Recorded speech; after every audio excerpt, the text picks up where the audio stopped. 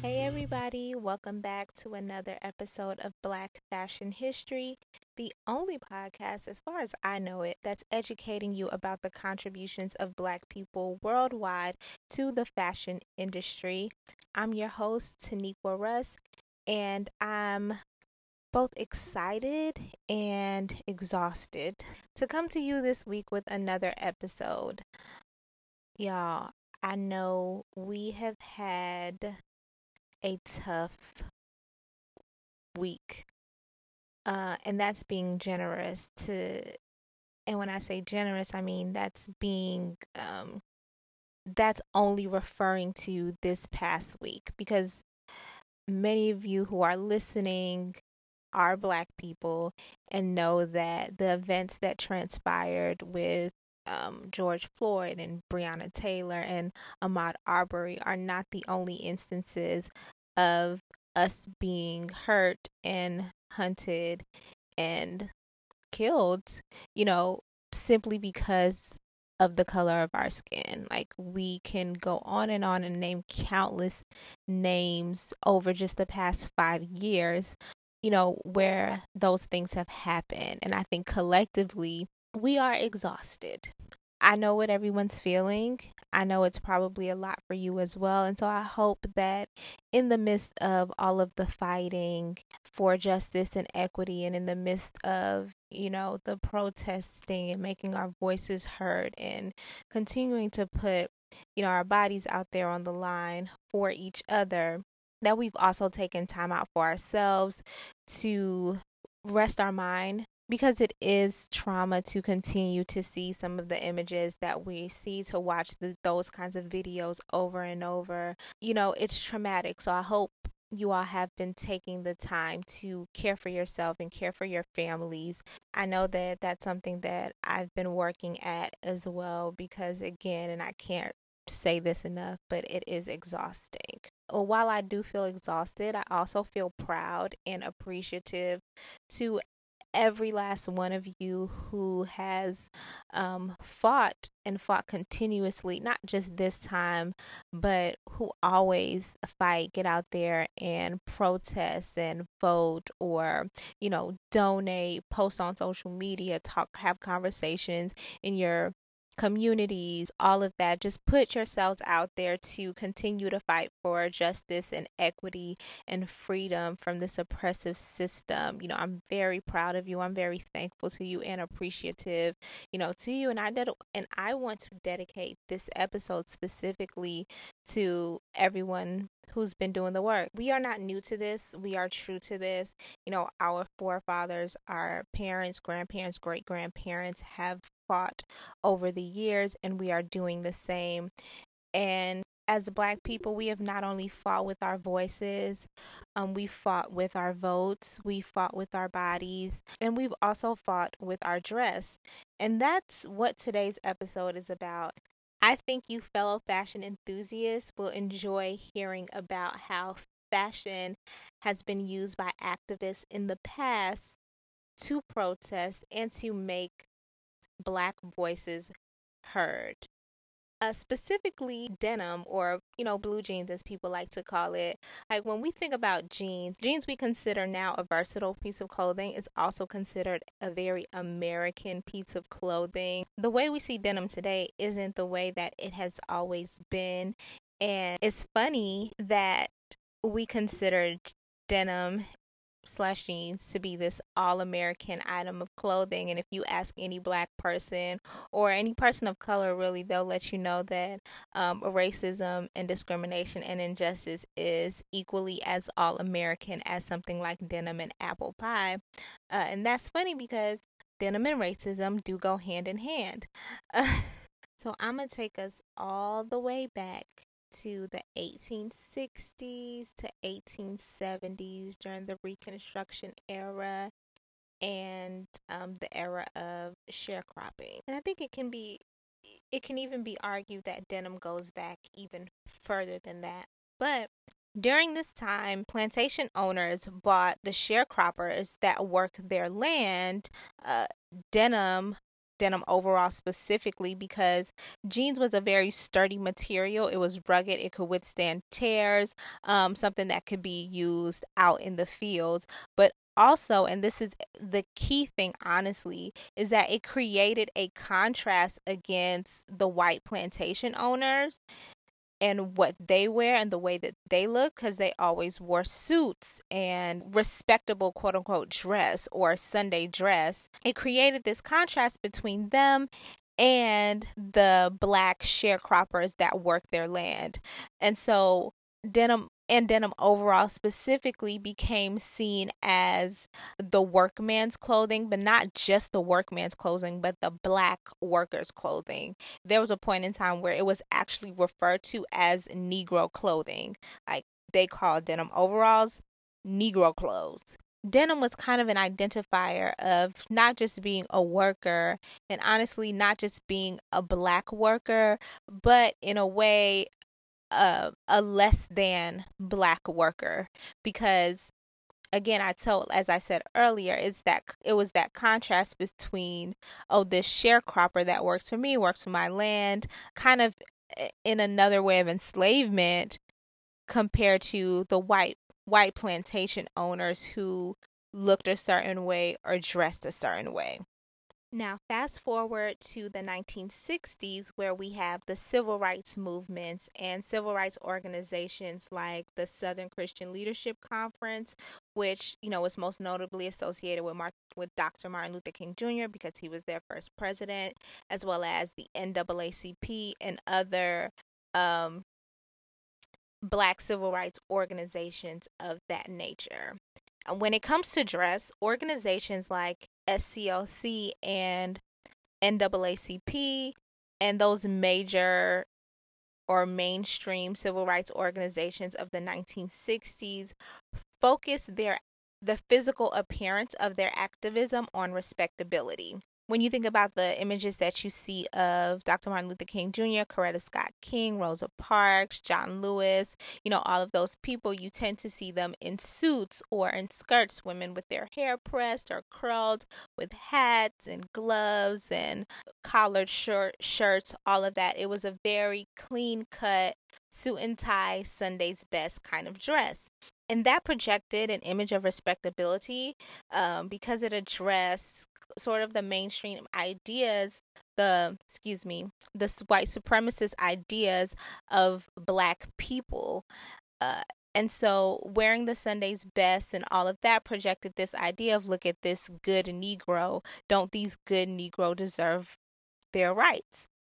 I think that on one level, that choice of dress by the mainstream civil rights movement had to do with, obviously respectability politics in the black community, which is something that we deal with today, is that if we protest in a certain way, if we look a certain way, if we act a certain way, or if we maintain this certain level of proximity to whiteness in terms of what white people say is appropriate, there's a level of respect that we'll gain.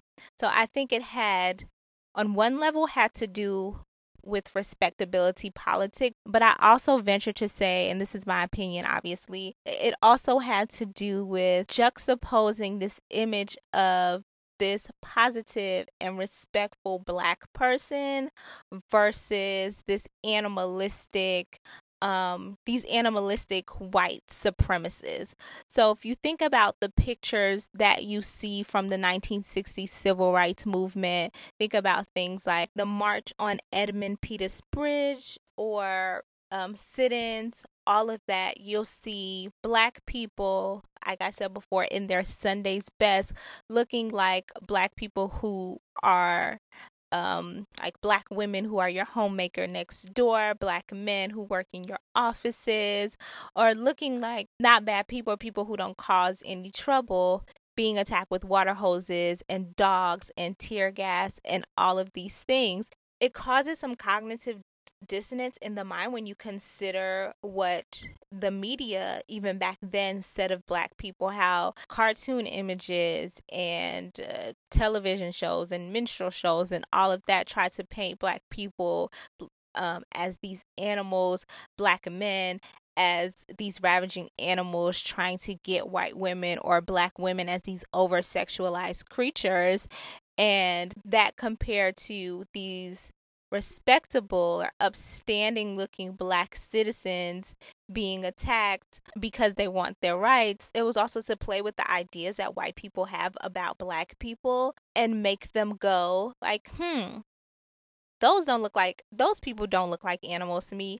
Those people don't look like those sexualized women that they say black women are. Those men don't look like the rapists and everything that they say black men are. I think it's the same reason when you think about the images that the media chooses to show when something happens to a black person versus when a white person does something. You know, the respectable image of the white person that they show versus the worst, most gangster, drug dealing kind of looking picture they can find of the black person, even if they weren't someone who was involved in that life, is to play with perception. I believe that, you know, many of the major civil rights movement at the time also wanted to play with the ideas of perception and use that as a way to fight not only physically but visually in order for African Americans in this country to gain their freedom. Now, with the major civil rights movements still underway, students started to gather to make their voices heard because they did not necessarily fall in line with the respectability politics or with the ways that the SCLC or the NAACP chose to protest or to make their voices heard. So in April of 1960 at Shaw University in Raleigh, North Carolina, which happens to be the first black college in the South, activist Ella Baker created a meeting, which is a gathering of students so that they'll be able to have a safe space to share their ideas and their tactics about equity and equality without the heavy influence and input of the Southern Christian Leadership Conference. And from there, the Student Nonviolent Coordinating Committee, also known as the SNCC, was formed. And the SNCC approached their activism a little bit differently, specifically in what they wore. Now, remember earlier when I was talking about denim and sharecropping and Reconstruction? Now, SNCC activists, specifically the women, used denim as a tool to amplify their voices in the struggle and in the freedom movement. So they wore denim overalls for a variety of reasons. Like one very basic reason is because it was more practical than the Sunday style or Sunday's best dress look of other major civil rights movements. Like if you think about women out there in the heat or whatever, walking for miles, those shoes, the hair, many of the time the hair was pressed and curled and all of that, and being arrested, like that just wasn't going to cut it. Denim was more rugged, like it could withstand more, it was more comfortable, it was more practical for the movement. These young activists also wore denim as a sign of solidarity and unity amongst all classes of black people. When it comes to freedom fighting and Black Lives Matter movement, we have to understand that that includes all black lives. And wearing denim overalls like sharecroppers did was a way for them to, in a sense, say all black lives matter as well. It was crossing the class lines.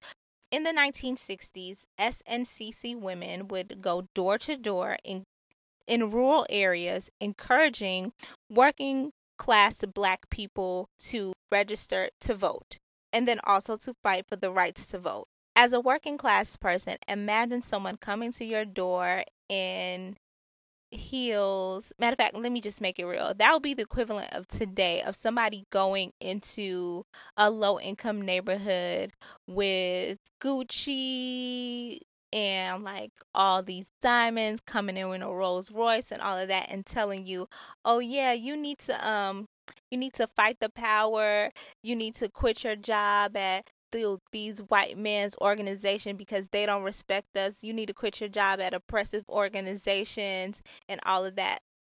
And as a working class person or as a low income person, you are going to be looking at them like, yeah, that's easy for you to say because you have money. You can stand not to work for certain organizations or not to do X, Y, and Z because your family's not going to be hurt. And that was the same perspective or mind back then, in that if you're going into these rural areas and you are asking these working class Black people to register to vote and to protest to vote, they are in danger of sometimes losing their jobs and losing their livelihoods. And even though it's for a movement that is for all of us and affects all of us, you're coming to someone in a seemingly different position and asking them to give up their livelihood. And for them, it was like, yeah, that's easy for you to do because you're a middle class Black person, you're upper class Black person, or whatever. But I can't do that in the position that I'm in. And very early on and very quickly, the SNCC realized they had to change their tactics. Like, if you are going to fight for the people, you have to look like the people. So they began to adopt this look of not just denim, but also natural hair. As they protest in this attire, it not only addressed respectability and classism amongst the Black community, but it also represented to the world that not much has changed in this country since Reconstruction. Not much has changed at all. And lastly, SNCC women also use denim as a way to comment on the gender politics and issues within the civil rights movement. We love